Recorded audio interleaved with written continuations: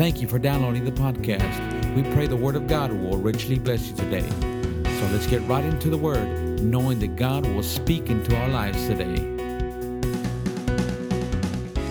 Praise God. Well, I'm glad you came back this week after teaching on sin last week. So I'm going to teach on sin some more. Well, it's the greatest hindrance to receiving from God. Robs you of your joy, your peace, keeps you bitter, full of anger, full of resentment. You got to learn to deal with it. Now, I really didn't want to teach these things that I'm teaching on this subject, but the Lord is really, this week I'm like, okay, I'm going to go somewhere else. And the Lord was like, no, you're not. You're going to stay right where I tell you to. And you're going to teach right what I tell you to teach. I said, okay, Lord. Now, the Lord he said this to me, and I thought it was really good. He said, a lot of people, when they get saved and filled with the Holy Ghost, they learn how to be good, but they don't learn how to live righteous. Now, let me say that again. A lot of people, when they get saved and filled with the Holy Ghost, they learn how to be good. Now, in prayer and meditating on that, the Lord kind of amplified it in me. He says, they learn through their own willpower to be good. They just quit doing some stuff that they used to do and really are still very tempted to do it, but just have mustered enough willpower not to do it anymore. But if you learn to live righteous and not just live good, well, I'm a good person. I got saved and I got filled with the Holy Ghost and I go to church, but man, I still struggle. A lot of people still struggle with all kinds of things that are not right. Your flesh, your mind, you entertain things in your mind, you cooperate with things with your flesh, and you're always living in a state of condemnation. It's always hard to have joy. Because the devil, he's the one always tempting you. He's the one on this shoulder over here saying, do it, do it, do it. And then once you've done it, he's the one that jumps on the other shoulder and says, now you've done it. You've done it now. Now you're in trouble. God hates you. God's going to do this. God's going to do it. And it's all a lie. Remember, he's a liar. But if you don't recognize and you don't understand, I guess I had an advantage over a lot of people in being saved early in my life and filled with the Holy Ghost, then getting away from God and knowing what it was like to be away from God and then coming back to God. Because I immediately recognized I just couldn't be a good person and serve God. I had to be a righteous person. I had to go beyond just taking my soulish willpower and resisting my addictions and habits of my backslidden life. I had to be free. Everybody say free. And that is the desire of your heavenly Father. Through the finished work of the Lord Jesus Christ is for you to have complete freedom. Freedom from any addiction you've ever suffered under. Freedom from any temptation you've ever had, whether it be some immoral lifestyle you used to be, some sexual thing, no matter what it is. God literally desires for you to be totally free of that. Where you're not only free of the desire to do it, you're free of its past ability to manipulate and control you. I tell you, if the devil can't play you anymore, he's lost you. And the problem with many Christians is they're not lost to the devil yet. I said, you're not lost to the devil yet. You say, what do you mean? Remember when you were lost to God? Remember when you were lost to God? That's how God wants you to the devil. He wants you lost to the devil, where the devil has no access to you. He knows that he can't come and just put some little old nasty thought in your mind and you sit there and entertain it. He knows he can't entice you to do some little dumb thing that you do by putting some substance in your body or going out and doing something stupid. He knows he can't do that anymore. So he's got to figure out some other way to tempt you. He's got to figure out some other way to mess with you. Now, in teaching on redemption over the years, I include this always in teaching on redemption. So I'm going to kind of pull it out of my redemptive teaching tonight and see if it doesn't help you. Because we need to be helped. Amen? Go to Romans chapter 5. We'll start there because there's so much in this, and I want to keep it simple so that you can make application of it to your life. And by the way, I want to welcome stand up, Brother Richie Skinner. Praise God. Give him a big hand clap. You can sit down now.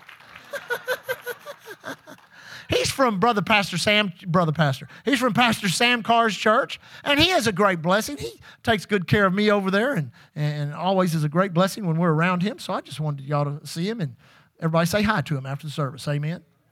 Romans chapter 5. Did I say Romans 5? Verse 12. Now look at this. It says, wherefore as by one man sin entered into the world, and death by sin, so death passed upon all men, for all have sinned. Now, the act, the trespass that Adam committed resulted in the sin nature entering into humanity. Now, let me say that again. Now, notice what it says in the Scripture. Wherefore, as by one man, everybody say one man. Now, that one man is Adam. That one man is Adam. His sin, his trespass. Now, let's just clear it up for a moment. He committed a sin you and I could not commit. He was the master copy of all humanity. His sin was literally the sin of high treason. Just like in the nation, we've talked about this before in our teaching on redemption.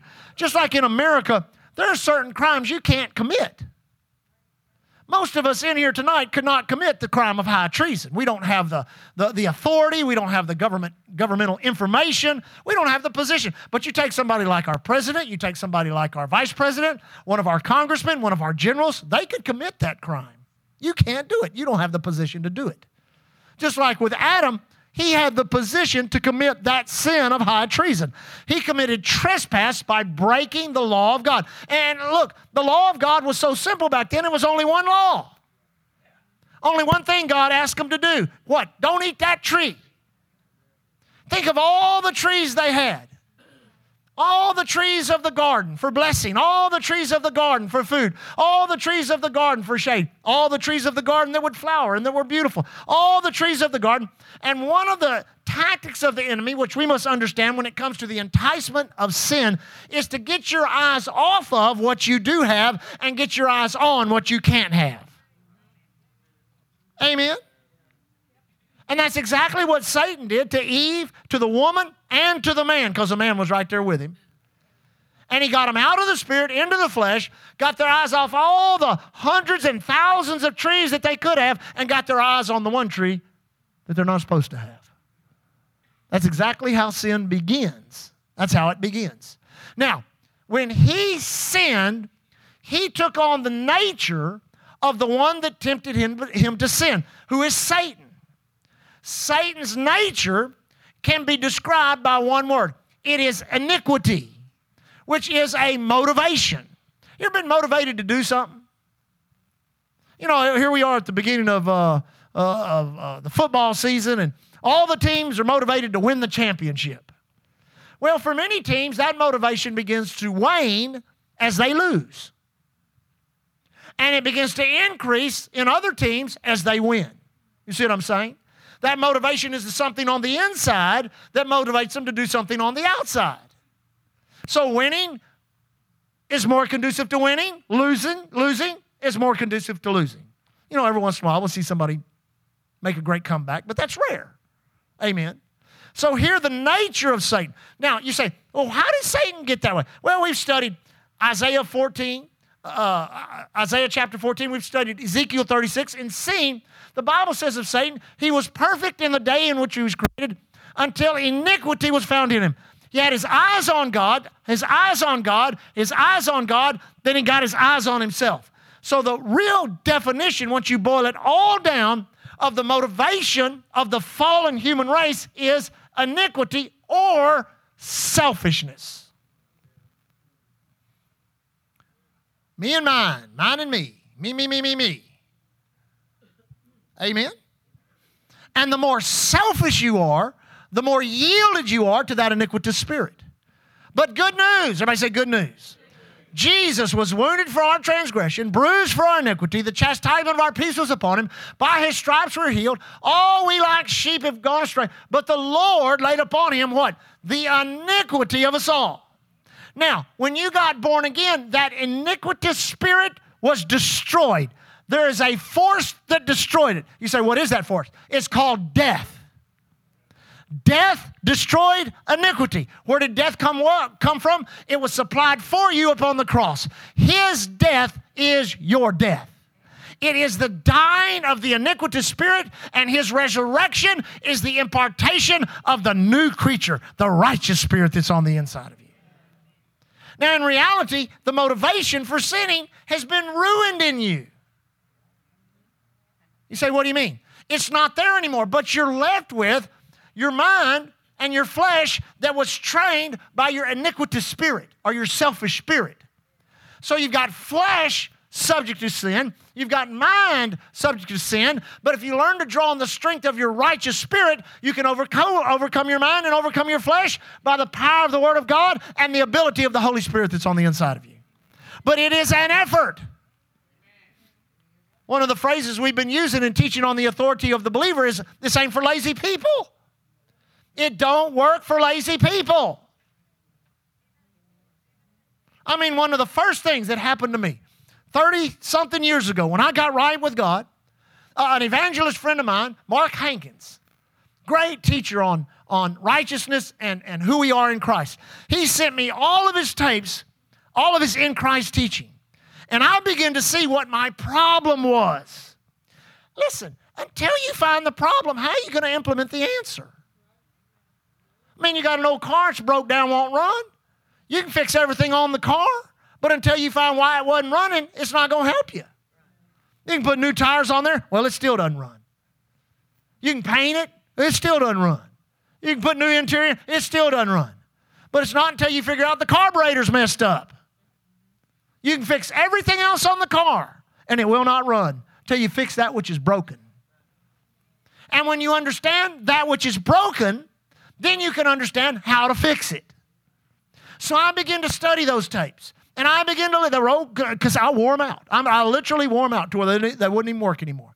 And I listened to them, and I listened to them, and I found out that I'm a new creature in Christ. I found out that I'm the righteousness of God in Christ. I found out that he that knew no sin was made sin. So I don't have to struggle with it. But I had to make application of it by believing it in my heart, confessing it with my mouth on a continual basis. You say, well, how long did that take? 33 years so far.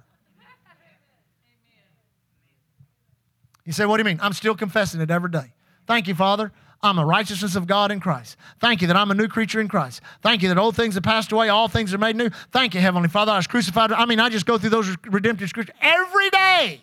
You say, why? Well, because the outward man perishes, but the inward man is renewed how? Day by day. Amen? Now let's look at this a little further. This may help you. It says, for unto the law, sin was in the world, but sin is not imputed where there is no law. So basically all that is saying is, where there's no standard, how can you define sin? That's why the law came to Israel. So they would know that's a sin. God don't like that. God don't like that.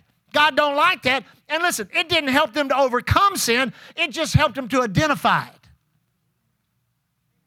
Amen? I mean, they couldn't, the presence of God, they enjoyed a tangible presence of God that our dispensation, we see it from time to time, but it's rare. But I'm telling you, the presence of God was very dangerous to them. The high priest would go into the Holy of Holies every year. The Bible says once, not without blood, for the sins of the people. But if he made one wrong mistake, he fell over dead. They put a rope around his waist. He had bells on the fringes of his sleeves and on his skirt. And he'd go in there ringing those bells. And if the bell stopped ringing, they'd pull him out, throw his old dead body aside, and get the next guy. You're next. You go in there. Who was it? Uzzah, the guy named Uzzah. They were bringing the Ark of the Covenant back, and it was on a new cart. Shouldn't have been on a new cart. The law said, bear it on staves between those that are a part of the priesthood. But no, David said, I'm going to do it my way. Got me a new cart. And it kind of teetered as one of the wheels fell. And Uzzah reached up to steady it, boom, fell dead right there. He didn't do anything to deserve that. He was trying to help God out. Why? Because unregenerate man, iniquitous man cannot stand in the presence of God. So that was the dilemma of that old covenant. But then everyone else, there was such lawlessness. Study these old empires. The Egyptians, the Assyrians, the Babylonians. Man, they were wicked to the core. And let me just say this. You ought to thank God you weren't a woman in one of those empires, because they were treated like sheep. Amen? I mean, Satan took the dignity of the woman, but Jesus gave it back. Isn't that good news? Now notice this. It said, nevertheless, death reigned from Adam to Moses, even over them that had not sinned after the similitude of Adam's transgression, who is the figure of him that was to come, but not as the offense, so also is the free gift. For if through the offense of one many be dead, much more the grace of God and the gift by grace, which is by one man, Jesus Christ, hath abounded unto many. Now, it's hard for me to read that scripture because I'm used to teaching for sometimes 3 and 4 days on that one scripture. Because that one scripture is basically saying, no matter how big the fall may have looked, redemption is 1,000,000 times bigger. That means no matter how strong sin had a hold on you, redemption has broken it off you. But you're going to have to let it do it. You're going to have to let the word do its work. Now it says in verse 16, so I won't get stuck on that scripture, and not as it was by one that sinned, so is the gift. For the judgment was by one to condemnation, but the free gift is of many offenses unto justification. That means every trespass you've ever committed, past, present, and future, has already been taken care of. Oh, that's great. That means I can just go out and do anything. No, it doesn't. I preached this one time and somebody said, you're just giving people a license to sin. They don't need a license. They do it anyway.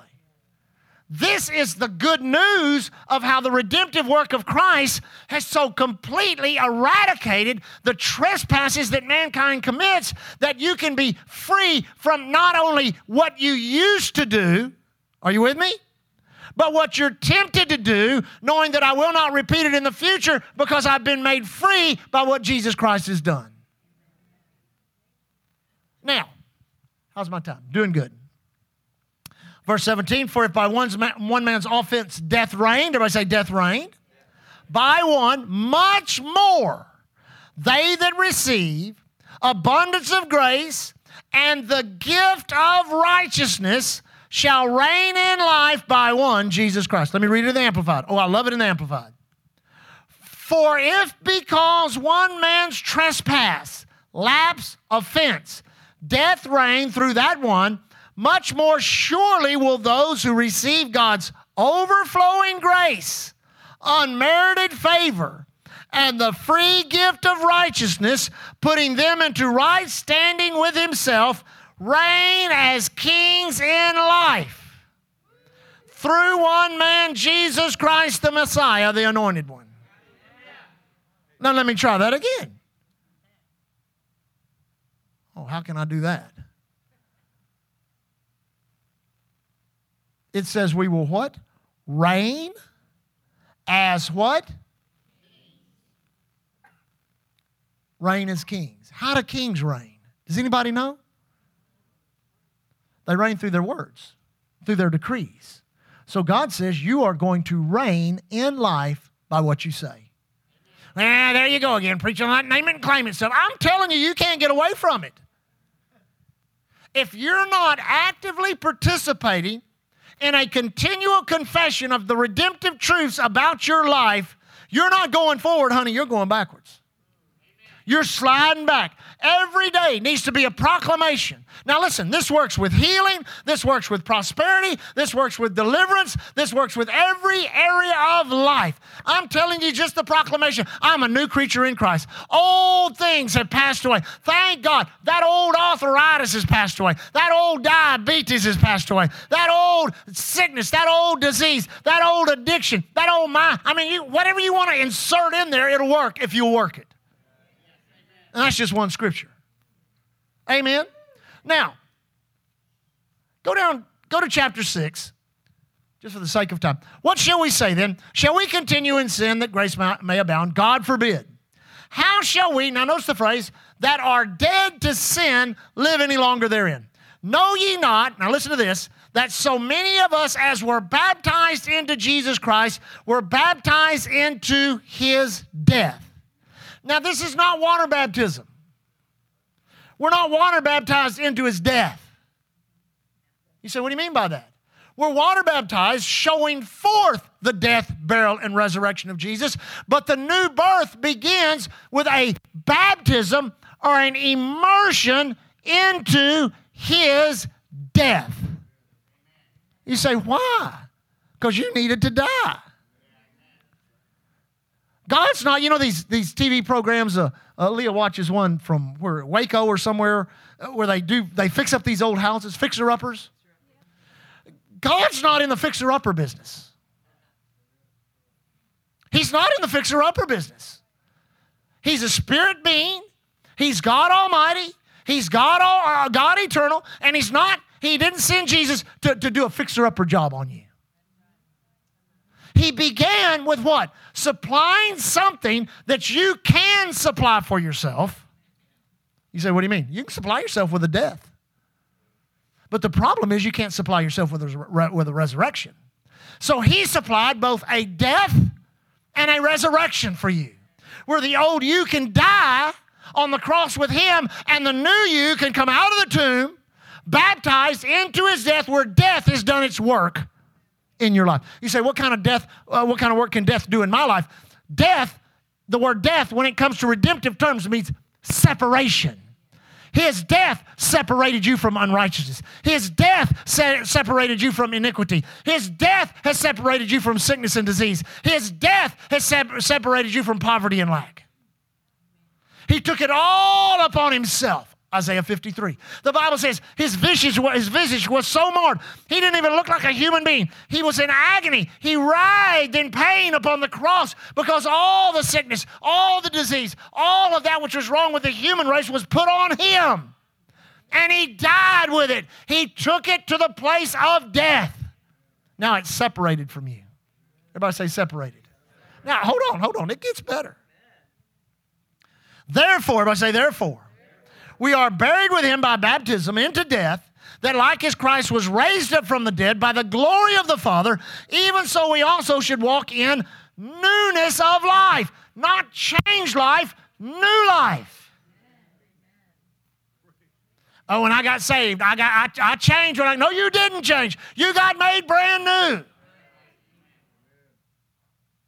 If you will only reckon yourself, everybody say reckon yourself. Now hold on. Where's that scripture? Okay, I'll do that, Lord. Verse 5. I don't want to get ahead of myself. For if we have been planted together in the likeness of his death, we shall also be in the likeness of his resurrection. Knowing this, that our old man is crucified with him. The Bible says in 1 Corinthians, it says, for the preaching of the cross is unto them that perish foolishness. But unto us that are saved, it is the power of God. What is the power of God that's connected to the cross? The power of God to take the ability of the cross and spread it out over all of humanity so that whosoever calls on the name of the Lord, the power of the cross begins the process of redemption beginning in your life.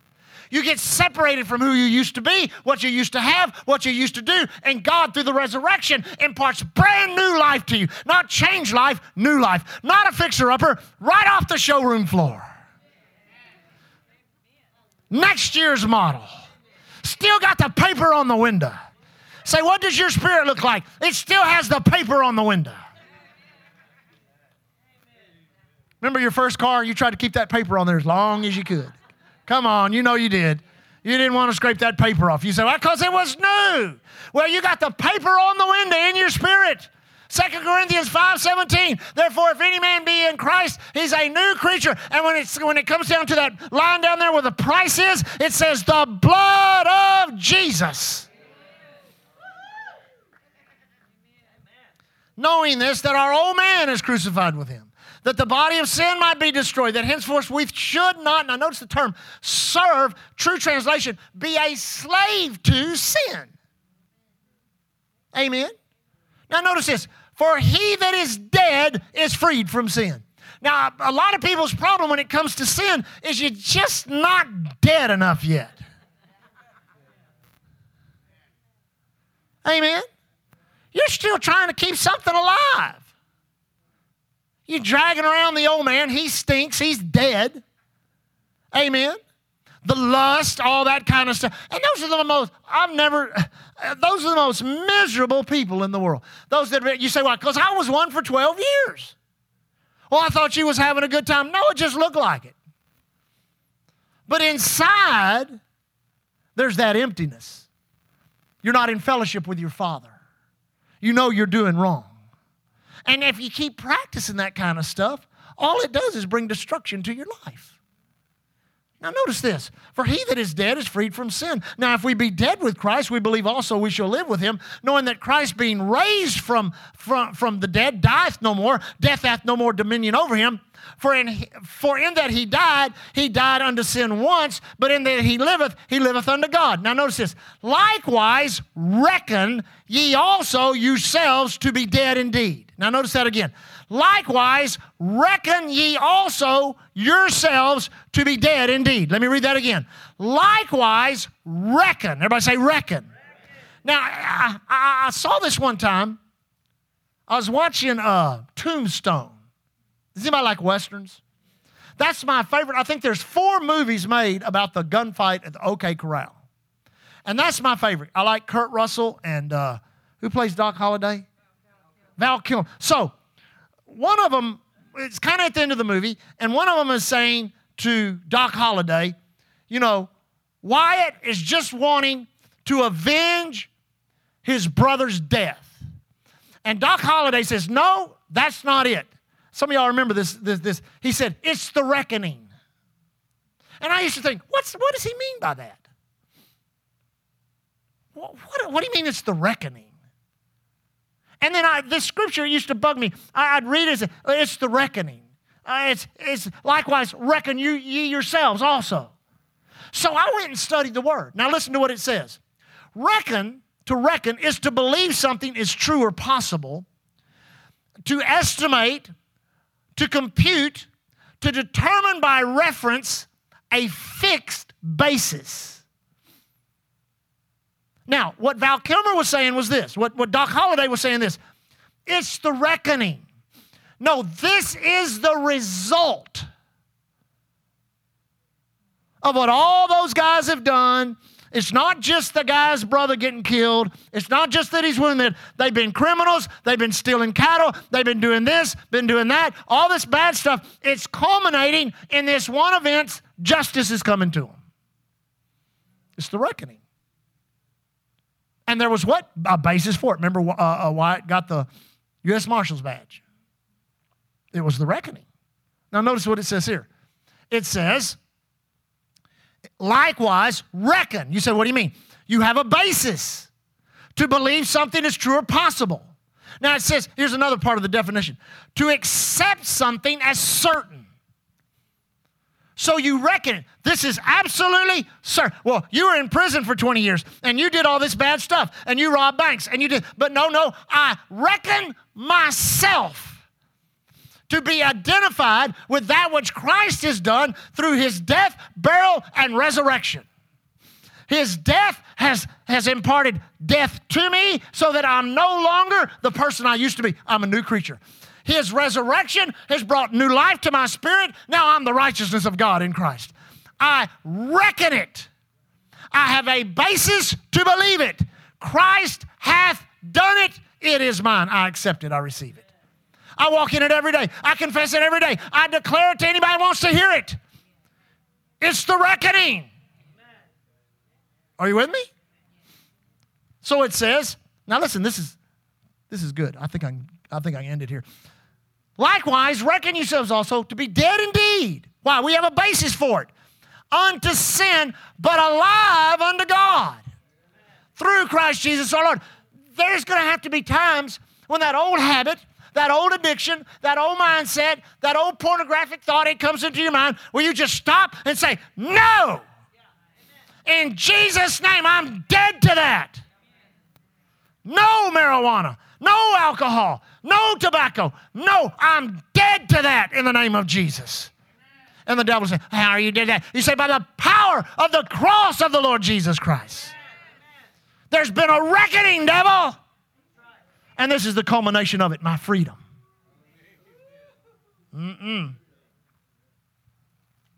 Let not sin therefore reign in your mortal body, that you should obey the lust thereof. Neither yield your members as instruments of unrighteousness unto sin, but yield yourself unto God as those that are alive from the dead, and your members instruments of righteousness unto God. Now, I'll stop there. You say, what do you mean? Now it brings in the instruments of sin, which is our members, our faculties, our hands, our feet, our eyes, our ears, our mouth. You can't, how can I say this? Just like you can't mentally assent to faith, you can't mentally assent to sin. You say, what do you mean by that? You got to do it. Faith, you got to do it.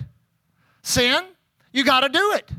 So this gives us a little insight on how to begin to make application of this beautiful resurrection power and power of the cross, which is death. You say, how? You've got to use it against that which wars in your members. I don't roll no reefer no more. You say, well, man, I tell you, I quit smoking weed years ago, and I came home and there was a bag of weed on my table and 3 joints were rolled and one was lit in the ashtray, and I don't know how that. Now that's your line member, which is that thing under your nose. Because the Bible declares there's no temptation taken us such as is common to man. That means Satan can only use common temptation. He can't tempt you supernaturally. He said, well, he did it to Jesus. No, everything that happened to Jesus took place in his mind. That took place in his mind, took place in his mind. Just like it happens in you. It comes to your mind. It looks for a place in which it can be entertained. I mean, somebody comes, knocks on your door, and you say, and they say to you, you go to maybe you got a peephole or a window, you look at it and say, yeah, can I help you? I want to come in, and I want to steal everything you have. I want to beat you to a bloody pulp. They say, well, come on in. Can I get you a glass of iced tea first? Can I fix you something to eat before you get started? That's called entertaining. And you may laugh at that, but a lot of people do that with thoughts that come into their mind. And not just thoughts of smoking dope or getting drunk or doing some promiscuous thing, thoughts of sickness, thoughts of poverty and lack. They knock on your door of your mind and you say, well, come on in, let me entertain you. And as you entertain them, then they begin to take the ascendancy over your members. The first thing they're looking for is for you to say it. Because they know if you say it, then you'll give life to it. Amen? So it's a constant, already won battle that if you will enter into and begin to do. Now, let's go right back to the first part of the message, and I think this may help you. If you just want to live good, then you'll be religious. That's what you'll be. You'll be religious. And you'll be pious, and you'll be self-righteous, and you'll be proud. And you'll hide your sin. Amen.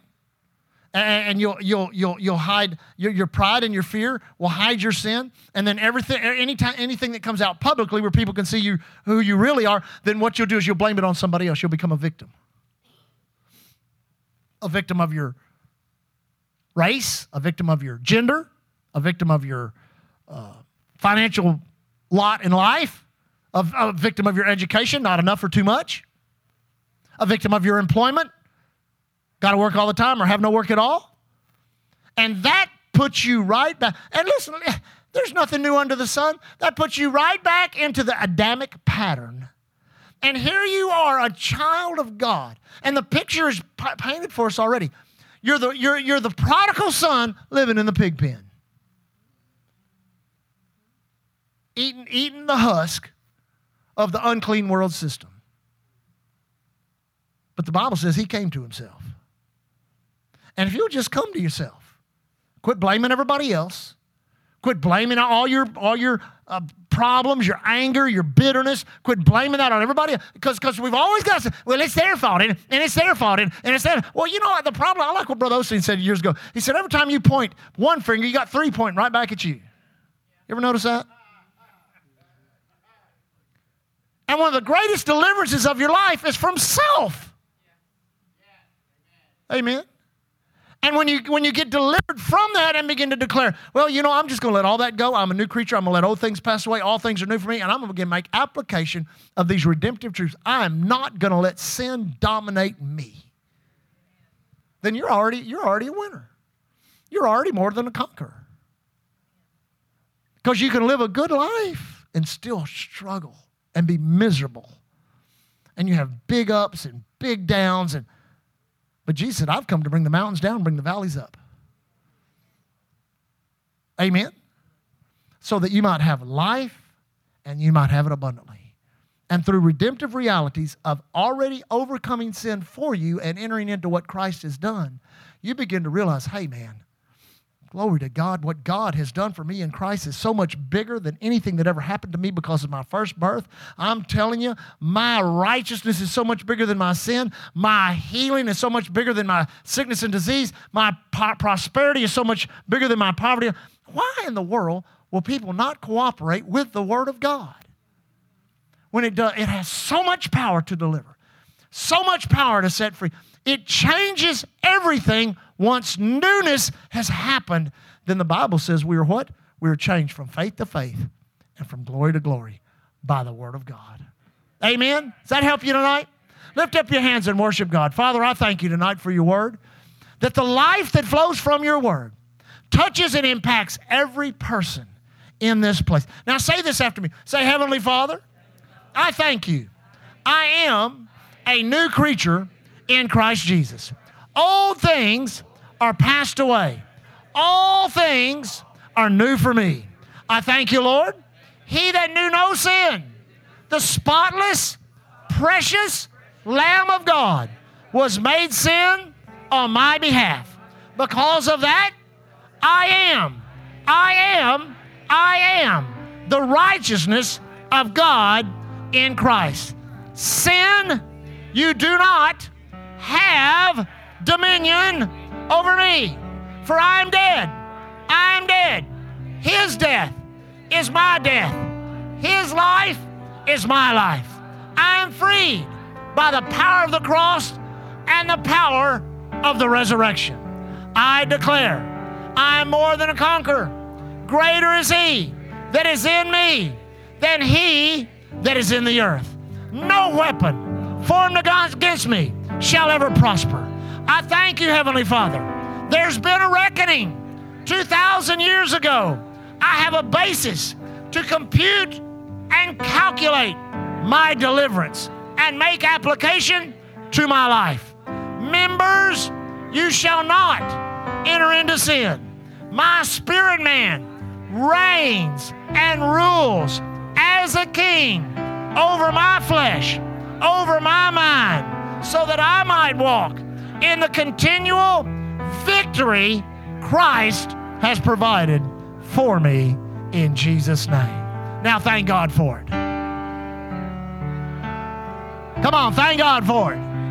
Come on, thank God for it. Thank you, Lord. Thank you, Lord. Thank you, Lord. Thank you, Lord. Thank you, Lord. Thank you, Lord. Hallelujah. Now, let me just say this. Get into the letters to the church.